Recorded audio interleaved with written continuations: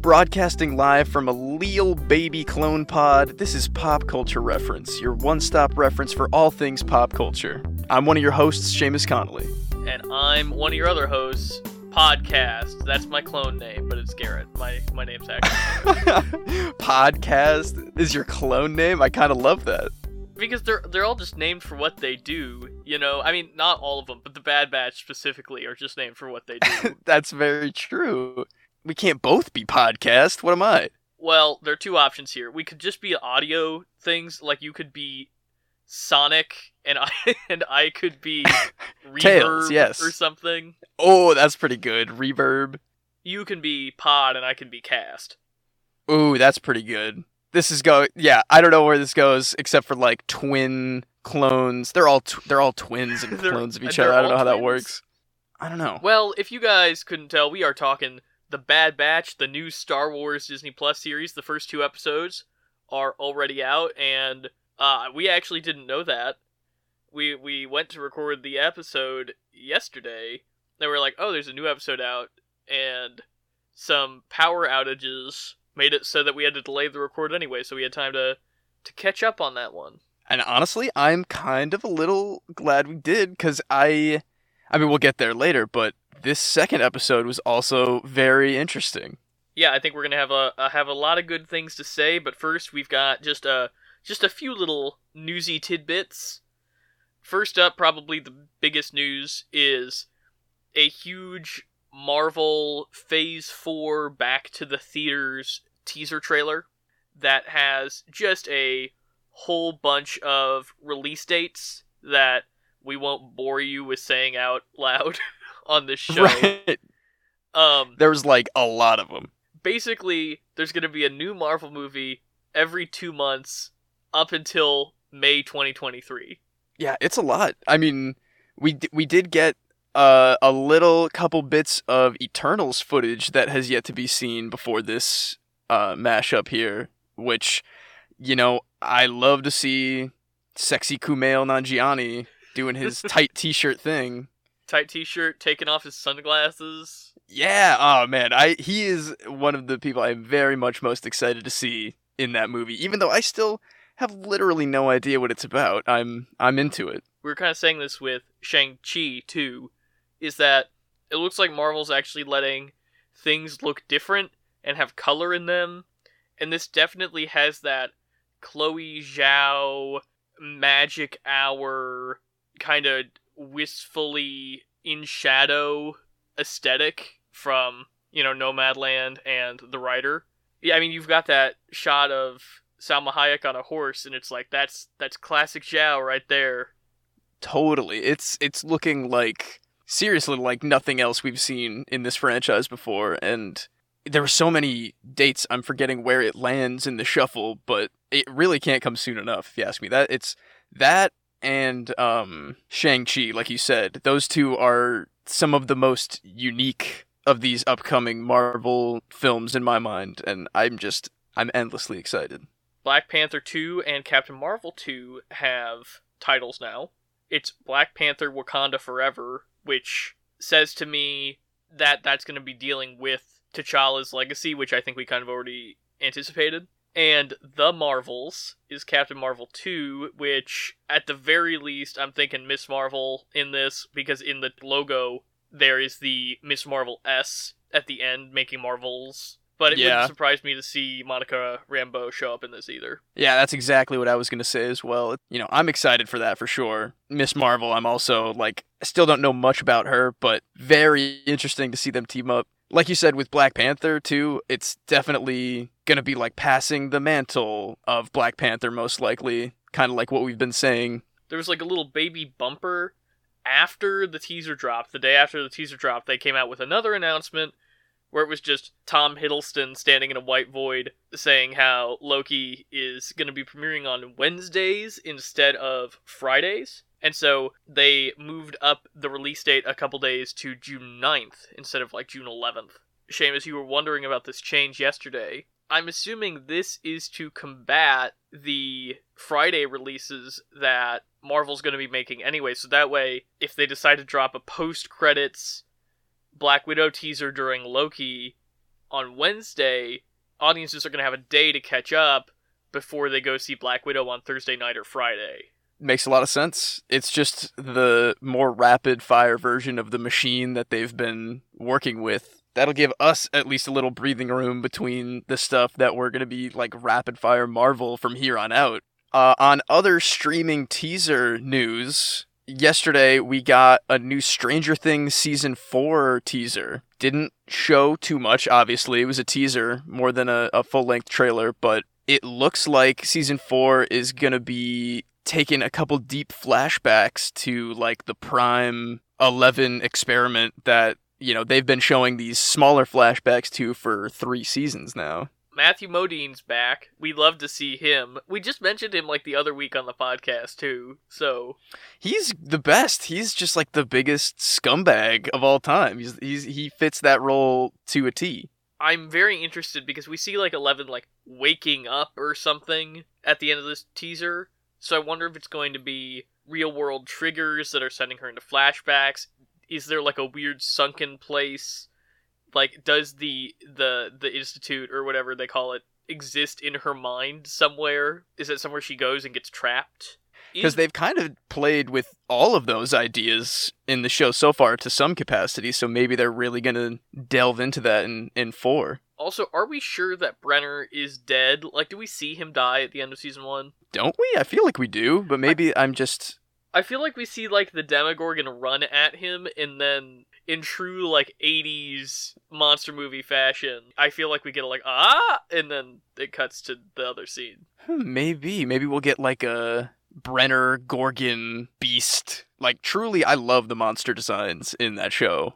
And then our last bit of news is something that people have been clamoring for forever, which is that PlayStation and Discord have officially announced a partnership, which will begin in early 2022. I'm into that. I know Discord is a big, like, streaming platform, and if this is gonna, like, make it as easy as it should be, then I think that's gonna be fantastic. I know there's not a lot of details about what this partnership will actually entail, but I'm hoping that's a part Discord. of it. I didn't know that. Can you not? Is that not what I'm thinking of? Well, I know you can share your screen on Discord. The possibility of that is really interesting. But also just the fact that, okay, if I'm playing Fortnite with my girlfriend and my other friends, like, my girlfriend might be playing on her Nintendo and my friends might be playing on PC, we are all in Discord anyway, so if I could just do that on my PlayStation, that's another step that I don't have to worry about. Yeah, definitely. I know a lot of people were connecting this decision with a recent update not too long after the PS5 came out about party chat options and how there are new features to record everything, and people were feeling very shaky about that, not sure what it meant in terms of like having your audio and gameplay recorded without your consent, but people are thinking that that update and this announcement kind of go more hand in hand now, where it'll just be easier to do that kind of stuff. That makes a lot of sense. That wraps us up for news, a nice short news segment this week, and we're going to go ahead and move on to our main segment, which is episodes 1 and 2 of Disney Plus's latest Star Wars series, The Bad Batch. This week on the show, we're covering the first 2 episodes of Star Wars The Bad Batch that just premiered this week on Disney Plus. We had an hour-long premiere on this one that honestly was fantastic. I wanna jump around of the first 2 episodes as soon as we can, but what were your first impressions, spoiler-free, Garrett? I had pretty low expectations going into this. I think like a lot of people, when they announced the show, I was like, really, of all the Star Wars shows, we're gonna do like a Bad Batch show? But prepping for this episode, watching the Bad Batch arc on last season of the Clone Wars, and then watching the premiere, I was really impressed. And I think something that it's hitting for me, even though we're only 2 episodes in, that I like, is that something I've always kind of had a problem with on Clone Wars. Given its nature as an anthology series, you hit an arc where there are no characters you care about, and you don't care about the plot, and you're just kind of stuck. Something I've always preferred about Rebels is that you have this core group of characters that you're always with, and you're traveling and watching them grow. That's not to discount the character development on Clone Wars, but I like having that stability week to week. So far, the Bad Batch has kind of been able to do both of those things, of these core group of clones that we're going to be following and tracking their growth, and we're also going to get a little bit of that planet-hopping anthology-ness that the Clone Wars brings. So in a way, it's kind of like the perfect marriage between Rebels, Clone Wars, and The Mandalorian. We'll get into that probably a little bit more in spoilers, but I'm hoping they move a little bit farther away from how similar it is so far to The Mandalorian. Yeah, man, I agree with you on a lot of what you just said. Even starting from, like, I wasn't the most excited about The Bad Batch when it was announced. A lot of people were saying, like, oh, alright, it's Clone Wars Season 9 or whatever that it would have been. Honestly, it kind of is. The Clone Wars title burns away to be the Bad Batch title. Yeah, yeah. And, I mean, you can definitely feel that for sure, but even in 2 episodes, they're really delivering on what the trailers and promo have been promising of, like, watching this transition from the Republic to the Empire, and I don't know, just like that whole overtone of both of these episodes so far have given it that darker and more allegorical. I guess Star Wars has so many allegories and metaphors to the real world, but you like space Nazis? Let's watch it happen in real time is basically what this show is doing. So I'm pretty gripped by these first 2 episodes, I guess. It's really nice to see an on-the-ground perspective of here is how everyday life in the galaxy is changing under the rule of the Empire, and why it's bad. Rebels and now Bad Batch are doing an excellent job at showcasing exactly why the Empire has to be risen up against. Between Clone Wars, now Bad Batch, and Rebels, thinking about the starting and ending of each of their... I guess I don't know where Bad Batch is going to end up, but it is so seamless feeling through the Clone Wars into the Galactic Civil War without those giant chunks of exposition and time that were between the movies, and even in the original Clone Wars show, between that and Episode 4, even. I mean, there's no question to anybody who's watched Rebels and Clone Wars that Rebels is a sequel series to Clone Wars. Mm-hmm. But I am really getting into this idea of, and I think it's even more explicit than I initially would have thought based on some stuff we'll talk about in spoilers, that this Bad Batch show is almost turning all 3 series into one big show.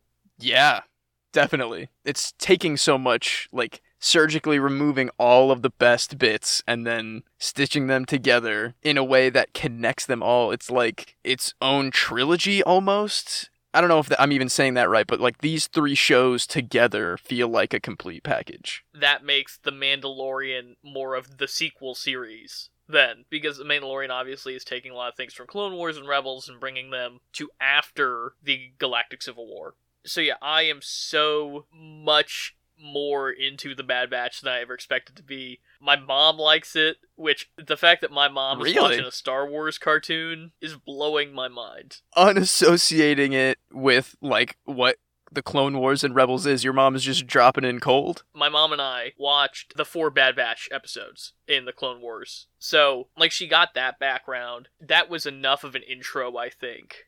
And also, the animation in this is so much cleaner than the beginning of any other Star Wars cartoon. Yeah, I was going to bring that up, too. Just like, I'm still rewatching Clone Wars from the start, which is pretty rough. Compared to the super blocky everything, like, their hair is one solid piece of plastic, versus seeing Hunter's almost individual pieces of hair, like, blowing in the wind and reacting to the environment around him is staggering to see the difference. This is the pinnacle of what the Clone Wars art style could be. And it's not my favorite art style, but... yeah, when it's done like this, it's a lot more... it's something else.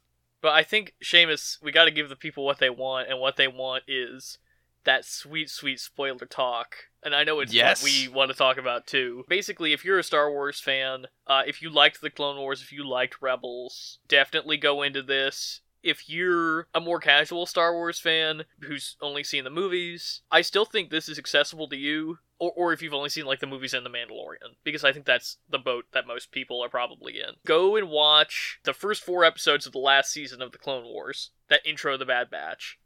And then I think you could go pretty much into this, but it's going to be easier if you do those episodes, I think. especially because of Echo. May need a little bit more context on that, but other than that, yeah. And watch our channel for a pop culture recap that if you need any help sussing out exactly what's going on in the galaxy, we're going to have your back. That's coming to our YouTube channel soon, so stay tuned. Let's just get into it, man. There's plenty to talk about in these 2 episodes, so where do you want to start here? You know, Seamus, as a Rebels fan, exactly where I want to start. Caleb? Is that what they were calling him? Caleb Dume. You have not gotten through Rebels yet. Not all of it, but I will say I 100% knew what was going on as soon as that boy opened his mouth and I heard that pitched up voice. Oh, Freddie Prinze Jr. I am completely willing to forgive the fact that it sounds a little weird, just because I'm glad they got him back. I won't spoil too much for you, Seamus. Obviously, you know that Kanan is a Jedi. That's a big thing in that show. But you eventually learn that his name before he was Kanan Jarrus was Caleb. Yeah, I was trying to piece that together in my head. I can only imagine it has something to do with trying to stay anonymous after Order 66. Yeah, I was just going to say I have a feeling, we get his intro and boots on the ground point of view of his experience with Order 66, which he talks about in Rebels, is pretty intense. Anytime we get to see visually a part of Order 66 that we haven't before, it's never pleasant. It's always so sad to me. I will say I do have some issues. I completely understand why they changed this to better fit the opening of this series, but as somebody who really enjoys the Kanan comic, which goes into his backstory before Rebels, this is a completely different version of Order 66 from what happened in that story. Very strange considering that's a Disney canon comic, right? Basically, they're trying to accomplish different things. In both versions, Order 66 happens to Dippa, Balaba, and Caleb on the planet Kaller, but the events are very different. They're not in battle when it happens in the comic. It's at nighttime, and it's trying to achieve this oh look, the clones are buddies with the Jedi and how much they respect Master Balaba and all this stuff, and then on a dime just killing. Jeez. And then in this show, obviously they're trying to establish, here's the Bad Batch and here's the action sequence, and they're showing their relationship kind of that way. It also serves in a big way to set up the individualities of the Bad Batch versus the regular mass clone troopers. Also, using that to set up more with Crosshair being affected by Order 66 rather than Kanan's and Balaba's backstory. In both versions of the story, even though obviously there are things that contradict each other, even frustrating little things like the fact that Commander Gray has completely different armor than he does in the Kanan comic, and Dippa Balaba's lightsaber is a different color than it is in the Kanan comic, stupid things. That is weird that they wouldn't just keep stuff like that consistent, but the core of that story is very much the same. And it still lines up with what Kanan describes in Rebels of I was on the planet Kaller with my master at the end of the Clone Wars, and they turned on her, and she told me to run, and I did, whatever. As a Rebels fan, I was really excited just to see Kanan back. He's one of my favorite characters in all of Star Wars. That guy's got layers. Even from the stuff that I've seen in Rebels, he's a lot more dynamic of a Jedi than a lot of what we see in the movies or even the shows. But let's talk about why that scene is in there, which is to establish the Bad Batch. And off the bat, Hunter is so much better written in this show than he was on Clone Wars. It's insane. Not just me, then? He feels interesting and compelling, not just oh, this is our stoic leader. Yeah, he's got layers too. That's their whole thing, is they're supposed to be way more individual than all the other clones, and it's a very different but better version, I think. The sequence where he is trying to talk Caleb into coming back with him, in the waterfall sequence, basically, is just incredible. That is such a strong opening to this series of establishing Hunter's character really well, showcasing, and I was thinking about this a lot, if Caleb stayed, if he listened to Hunter, I think he probably would be dead. Oh yeah, Crosshair would have 100% shot him. We get that beautiful, genuine sequence with the waterfall, and we even get that shot of them looking at each other over the pass, and it's that genuine, like, please don't be afraid, like, we're your friends speech from Hunter versus the classic good soldiers follow orders mantra that we remember so well from the Clone Wars that we get from Crosshair. That whole sequence sets up so well, additionally, Hunter's relationship with Omega, or Omega, as she would say. Omega. Omega. Hey, Tech. Tech. Don't forget me. Oh, yeah, I'm Omega. Oh. She could have been so annoying. They could have really pulled, like, a Season 1 Ahsoka move here and, like, made it a character that we don't necessarily like that would maybe grow on us. But I think Omega is entirely likable, and she's adorable. I can't wait for, like... Yeah, right? She's adorable and capable and, you know, just... She's part of the Sad Batch, just like everybody else in there, and I definitely can't wait for, like, Season 4 or 5 when she's old enough to get, like, custom Bad Batch armor, you know? I'm thinking way down the line, but I think she's gonna turn into a badass. Don't forget, clones grow at an accelerated rate. So she's, like, she looks 12 or 13, but she's probably, what, like 5? I somehow completely forgot about that. I guess we don't know that she grows I'm assuming she grows at an accelerated rate just like the rest of the clones. Let's talk about Omega's origins, I guess, a little bit on this. She's part of the Bad Batch of, like, a genetically altered set of clones where they wanted to enhance certain abilities of a good soldier. Left it very nebulous if she is somehow a gender-swapped Jango Fett clone, or if she is she could potentially be a clone of somebody else, or they haven't really said what kind of clone she is, just that she is a clone.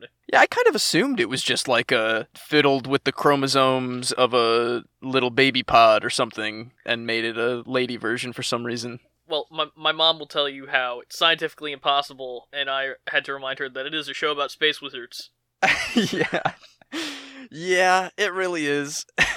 Obviously, she was created with a purpose. I think even as Echo says, the Kaminoans don't create without a purpose. Yeah, that's true. And we see her originally as like a medical assistant to the Kaminoans, however. You know, gonk droids can only get you so far. They're mostly good for bench pressing, from what I understand. Oh, I thought that was great. Curling a gonk droid, 1 curl per gonk is wonderful.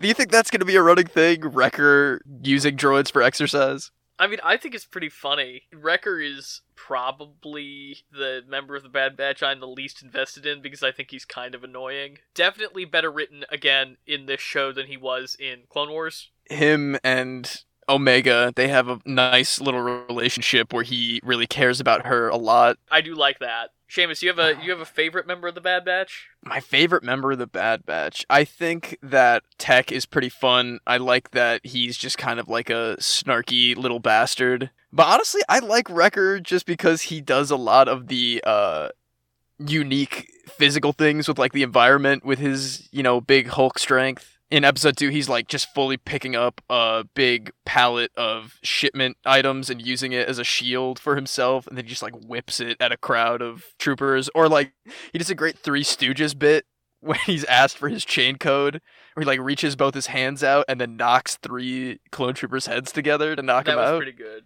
yeah. Yeah, that totally got me. What about you, Garrett? Do you have a preference for Bad Batch members? I mean, Echo... It's kind of unfair after everything we've been through with Echo. You know, I love Echo. It is a little hard not to pick Echo, but if we're talking about probably who I enjoy the most in general, not necessarily who I'm most invested in, you know, Egon's my favorite Ghostbuster, so you know I gotta go with Tech.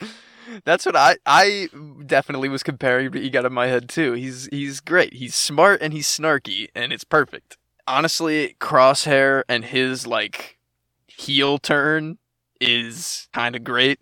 He's the worst. I don't remember, like, too much about him, I guess, from the 4 intro episodes from the Clone Wars, besides that he's a good sniper, but... He still kind of sucked in the Clone Wars. He was still, like, kind of a bad dude. Yeah, alright, well, I mean, he's really gone over the edge here, and...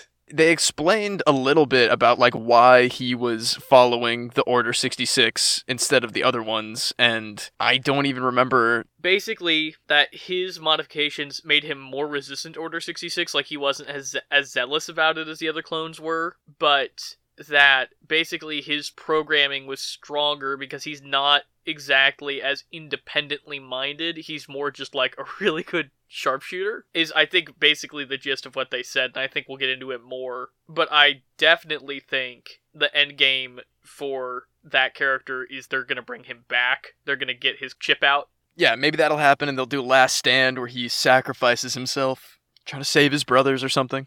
Yeah, I'll be very interested to see how that goes, because they crank his inhibitor chip up to 11 to make him, like, evil Crosshair. Yes! You know? Tarkin just, like you said, he cranks it all the way up. Which, I mean, I love seeing Tarkin pop up and stuff. I mean, he's the worst, but he's, like, the best of the worst, though. He's, like, the perfect Imperial. You know, you can look at Darth Vader and be like, oh yeah, sure, evil Sith Lord Jedi guy, but like Tarkin is running that Imperial military. The thing that I think is so fascinating about Tarkin is he is just a man. He's not a Jedi, he's not a Sith, he's not a clone, he's just a dude that enlisted in the Imperial Navy and worked his way up. Yeah, he almost, like, looks down on Vader and the Emperor, like, oh, okay, they're gonna do their Sith thing, and I'm gonna do the real powerful work here, and, like, be the behind-the-scenes guy. How many people do you see Darth Vader take orders from? Ever. Exactly. It's a little weird, too, seeing him in, like young Tarkin towards the end of the Clone Wars, when he's just, like, there with the announcer guy from the beginning. The Clone Wars does such a good job with him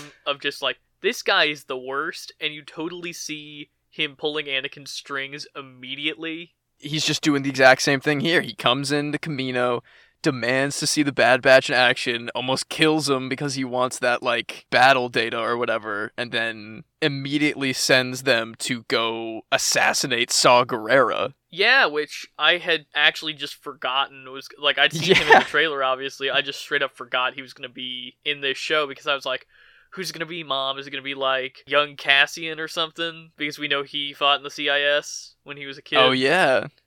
But no, it's Saw. He has been in so much stuff. He was in Clone Wars, Rebels, and Bad Batch, one of the only characters to be in all three. He's also in Jedi Fallen Order as well, which is another canon installment. Yep. Plus, I think he's hit a couple of comics, and of course, Rogue One. Yeah. That character is really doing a lot of that stitch work together here. When he shows up in Fallen Order, I was like, ah! Yeah, right? Because it totally also looks like Forrest Whitaker in Fallen Order. Well, it's Forrest Whitaker playing him. Forrest Whitaker voices him on Rebels and in Fallen Order, in addition to playing him in Rogue One. No kidding. And, I mean, even in this, I hope he's back in the future, but it seems like they were using him and his, like, initial insurgent group, which looks like he's starting there after the fall of the Republic. It looks like that was just a way to fully show that the Republic is gone. There are no old friends from the war. It's, like, time to just start straight killing people, and that the Bad Batch is obviously doing the wet work for Tarkin and the Empire.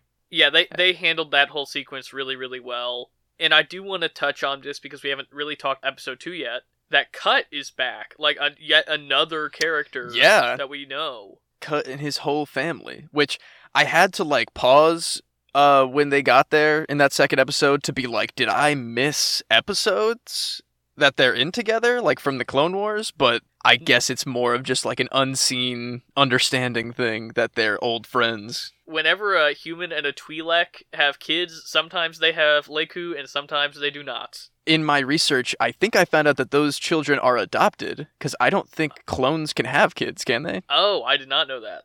That makes sense. I'm pretty sure I read that on Wikipedia. So there's the final facts. Yeah, that whole episode, that episode 2, where they're, like you said, it is like the early stages of Imperial control. They're making everybody trade their Republic credits in for chain code. I know it has higher stakes and different stakes than the Sorgan episode of The Mandalorian, where you meet Cara Dune.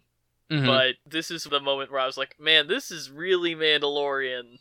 Yeah, definitely. Where it's like, okay, we gotta stop, and it's the mission of the week. We gotta help this family, and are we gonna leave our special force child with with the family, the idyllic farming family, or are we going to take them with us on our mercenary endeavors? Now, obviously, you know, Omega has agency that Baby Yoda does not, but True. we're more on different path than the Mandalorian now, I hope. But I just don't want it to feel like the Mandalorian again. Like you were saying, not only does Omega have this agency that Grogu does not, for 1,000 reasons, including he's like a foot tall puppet, Omega has a lot of these like skills that she can't explain. Like she is capable as a teammate in a lot of ways that they're starting to learn. Like she can handle a gun and she can sneak around and, stealth missions, small spaces, stuff like that. They're going to probably start treating her a lot more like an equal instead of like a Grogu wasn't a burden, but he was definitely getting into some He's a trouble, kid. man.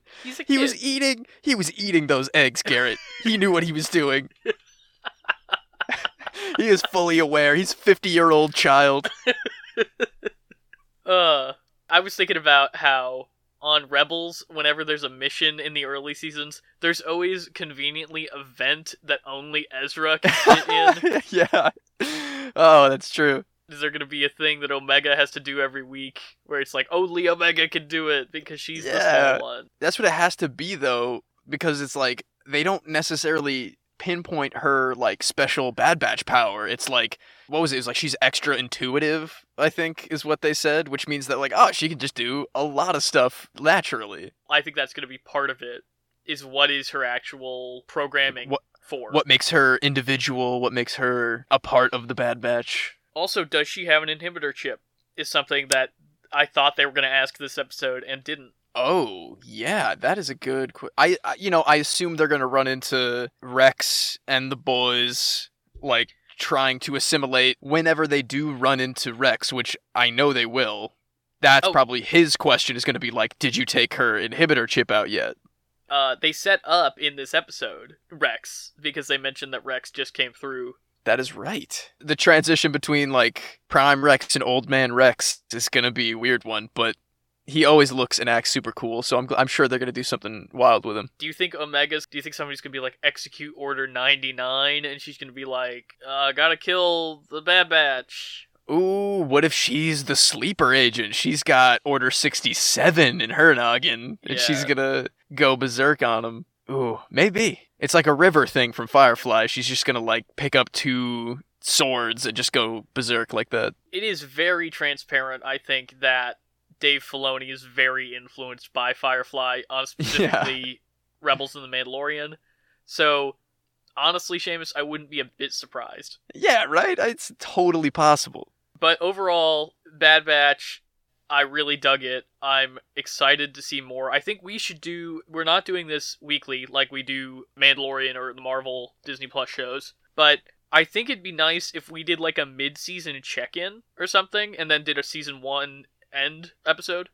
I would be into that, man. Like, I'm gonna be watching this weekly regardless if we have a segment on the show or not. So I'll be ready to talk whenever you're ready. I'm just so impressed by this continuation of Star Wars television era, and it's Dave Filoni. He's gonna pull some cool stuff off. We've already seen Tarkin, we've already seen Kanan. Tarkin's gonna be back, obviously. He's gonna be one of the main villains of the series, I think. And I think Rex might play a larger role in this than we're thinking. I think that's on the table. I would do anything to see like a Rex and post Order 66 Cody talking together, because I don't think we've seen that. Yeah, wouldn't that just be so haunting to see like 2 people that are so close? One of them is just like trying to keep it together, and the other one legitimately is into like killing Jedis now. Yeah, we need to see Cody. Number one thing that needs to happen. There was a planned Cody arc on Rebels that they cut. Oh, man. Maybe because they wanted to fit it in with the Bad Batch, perhaps? Well, I know that was a long time ago, but that's what I'm kind of wondering, is if they're going to adapt that. Again, this is, I think, why we need that mid-season check-in, because the rumor is 16 episodes, so that's a lot. Whoa, that's a lot of content. We'll report on that as we hear about it, but basically, I think general plan for now, I think we should do a mid-season check-in, and I think we should do a finale episode. Yes, I'm in.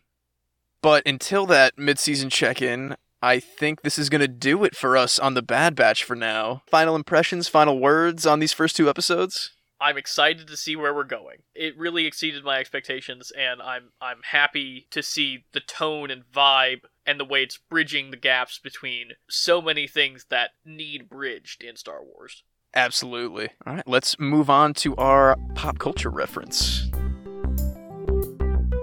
So for today's pop culture reference, we're going to be talking about Order 66, which is a massive event in the Star Wars universe, and one that kicks off the Bad Batch series, which was our main segment today.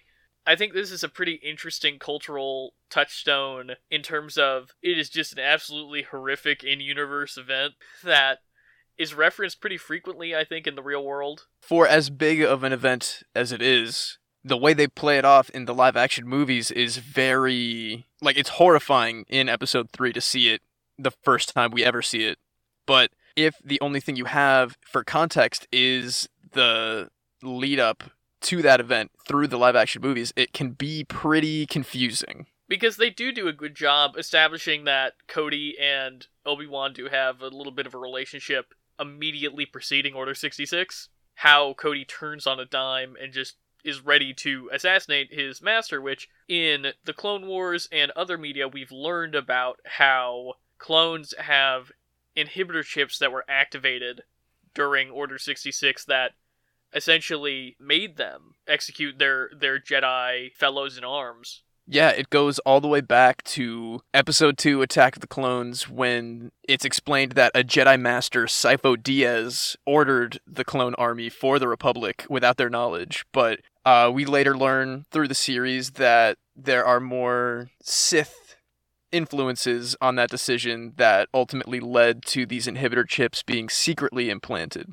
And so, yeah, this has been shown in a variety of Star Wars media, and it's basically the in-universe reasons for why there are so few Jedi left in the original trilogy, because I don't think this really counts as a spoiler. Should we break down all the Jedi that are confirmed to have survived Order 66?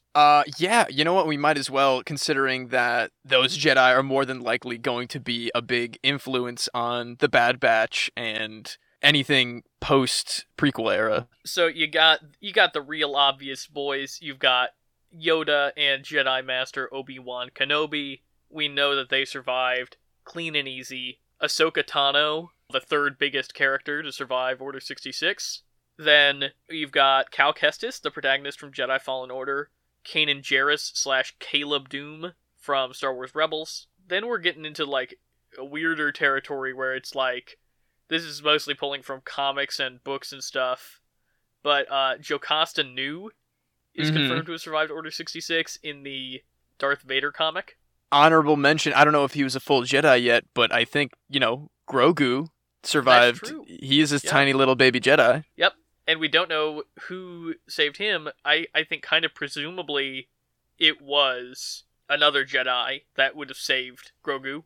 Oh, there's also Seer Junda, I guess, also from Jedi Fallen Order. Right, of course. And then you also have a weird subset of Jedi that survived Order 66 by becoming Inquisitors, which is the Empire's Force-sensitive elite squad of mostly fallen Jedi whose entire job is to hunt down the remaining Jedi and Force-sensitive children that are left after Order 66. And we see a lot of these Inquisitors in Rebels and Jedi Fallen Order, but it stands to reason that given the time frame and subject matter of the Bad Batch, we'll be seeing them in a new light through that show soon. That is a pretty massive event in the Star Wars universe that is continuing to be explored in new media, as we just saw in The Bad Batch. So I'm excited to see kind of like what more of the fallout is directly from Order 66, because that's not something we've seen very much. Yeah, that's true. It's mostly just like different POVs of the event in different mediums of Star Wars, and then jumping straight to more of an Imperial controlled galaxy instead of that, we see the emotions through these Padawans that survive, these clones that aren't affected by the inhibitor chips, and it's going to be definitely a lot more of a harsh human look at a massacre like that. So yeah, that is Order 66 from the Star Wars franchise, and I suspect this is not the last time we'll see Order 66 put on screen, and definitely not the last time it'll be depicted in any kind of Star Wars medium. But I do wonder if they're ever gonna, I think that roster, I feel like, isn't going to grow too much beyond what it already is. Like, because the entire point of Luke Skywalker being, quote, the last Jedi in Return of the Jedi is it's a little fuzzy because you've got Ahsoka running around, but she's not really a Jedi. Right. And you've potentially got a couple of those other characters running around and, like, what's going on with them. And, you know, yeah, I think that's all we got, really. Let's move on to Save the Rec Center. Now it's time to Save the Rec Center, where we give you our weekly recommendations. Seamus, are you locked and loaded this week? Yes, I am, Garrett. Let's hear it. Kind of going with we got a big slate of Marvel news today, and it was a very happy accident that the same week that we finished Falcon and the Winter Soldier, the timing of that with my full MCU rewatch, I landed on Captain America, the Winter Soldier. I know that's like one of the most celebrated MCU movies, but I highly recommend going back to rewatch it after everything that's happened with Falcon and the Winter Soldier, because wow, did I not realize how much they set up and how much satisfying payoff you get in that show from this movie. It sets up so much with Bucky and Sam and Sharon. I was almost expecting to see Zemo pop his head in there, but I know he comes later. And if it's been a while, like it had been for me, because I always remember it being fantastic, but if it's been a while and you've recently finished Falcon and the Winter Soldier, I highly implore you to go check it out again. Yeah, that's definitely one of my favorite Marvel films. I think it's the first Russo brothers one, if I'm not mistaken. I think that was their first venture into the MCU, and obviously now they are the MCU guys. I think that one, honestly, almost is the thing to watch before you watch Falcon and the Winter Soldier. Like, they would almost work. You need Civil War in there, but it would almost work just those, like, just Winter Soldier and then watching Falcon and the Winter Soldier. That's pretty much what I'm saying, man. It is like it honestly elevates the show to a higher level than I thought of before, and that show in turn elevates that movie so much, considering like even the super small stuff, like that French guy is there, whose name I don't remember. LeTroc the Leaper, I think. Yeah, that guy, he's there. Or like, I don't know, it's just the tiny little details that felt so satisfying to see paid off. What do you got this week, Garrett? Well, I'm gonna keep it on brand. I'm sure you're not surprised. I'm doing a Star Wars rec. And this is actually a deeper cut Star Wars rec than I usually go with. There is a Star Wars novel called A New Dawn. It was the first novel published by Disney in the Star Wars canon. And I think it was actually the first, like, canon novel in the new Disney Star Wars canon, period. Like, I think that was, like, this is the first book that's canon. It is a Rebels prequel that is about how Kanan and Hera meet. So that's keeping it on theme for this week. You get a lot more backstory into how Kanan is hiding out after Order 66, what his life has been like, and what is eventually going to draw him, out of the shadows. It's a surprisingly hard book to come by, but I think it's a little bit easier to find in the Rise of the Empire compendium book, which has A New Dawn and Tarkin and 3 short stories. So nice. Bunch of Star Wars content in one nice package. That's what I have it in. It's also the introduction of Ray Sloan, who has become a big force in Star Wars, the not movies, basically. Yeah. Well, damn, that is tight. I definitely have to check that out, because, Kanan is awesome, and honestly, Kanan and Hera together is a relationship that I think is incredibly well written and well done, so I have to get my hands on that. I know I said earlier in the episode that Kanan is one of my favorite Star Wars characters, but Hera is also one of my favorite Star Wars characters. I think they are so fully realized, and like you said, their relationship only deepens and makes each other's characters more interesting. Absolutely. They're some of the best parts of Rebels, in my opinion. That is a really, really hard recommend on A New Dawn. A weird deep cut, but really worth your time. It tells a very satisfying, complete story, too. It's not just like a cute little adventure to set up Rebels. It's like, no, this is a in-depth character study of these 2 characters at early, weird turning points in their life, and this adventure that they're going on with tons of new characters introduced and really well set up. Very dope. So yeah, that wraps us up for this week's episode of Pop Culture Reference. If you want to reach the show, you can tweet us at PCR_podcast. Find us on Instagram at that same handle. You can also email us at popculturereferencepod@gmail.com and like us on Facebook. Next week, we're going to be covering the Netflix original, The Mitchells vs. the Machines, which we've kind of been chatting about. It's a couple weeks old now, but I'm really excited to watch it and talk about it with you, Seamus. Yeah, man, I'm ready for the robots. We'll see you next week then. Adios, amigos.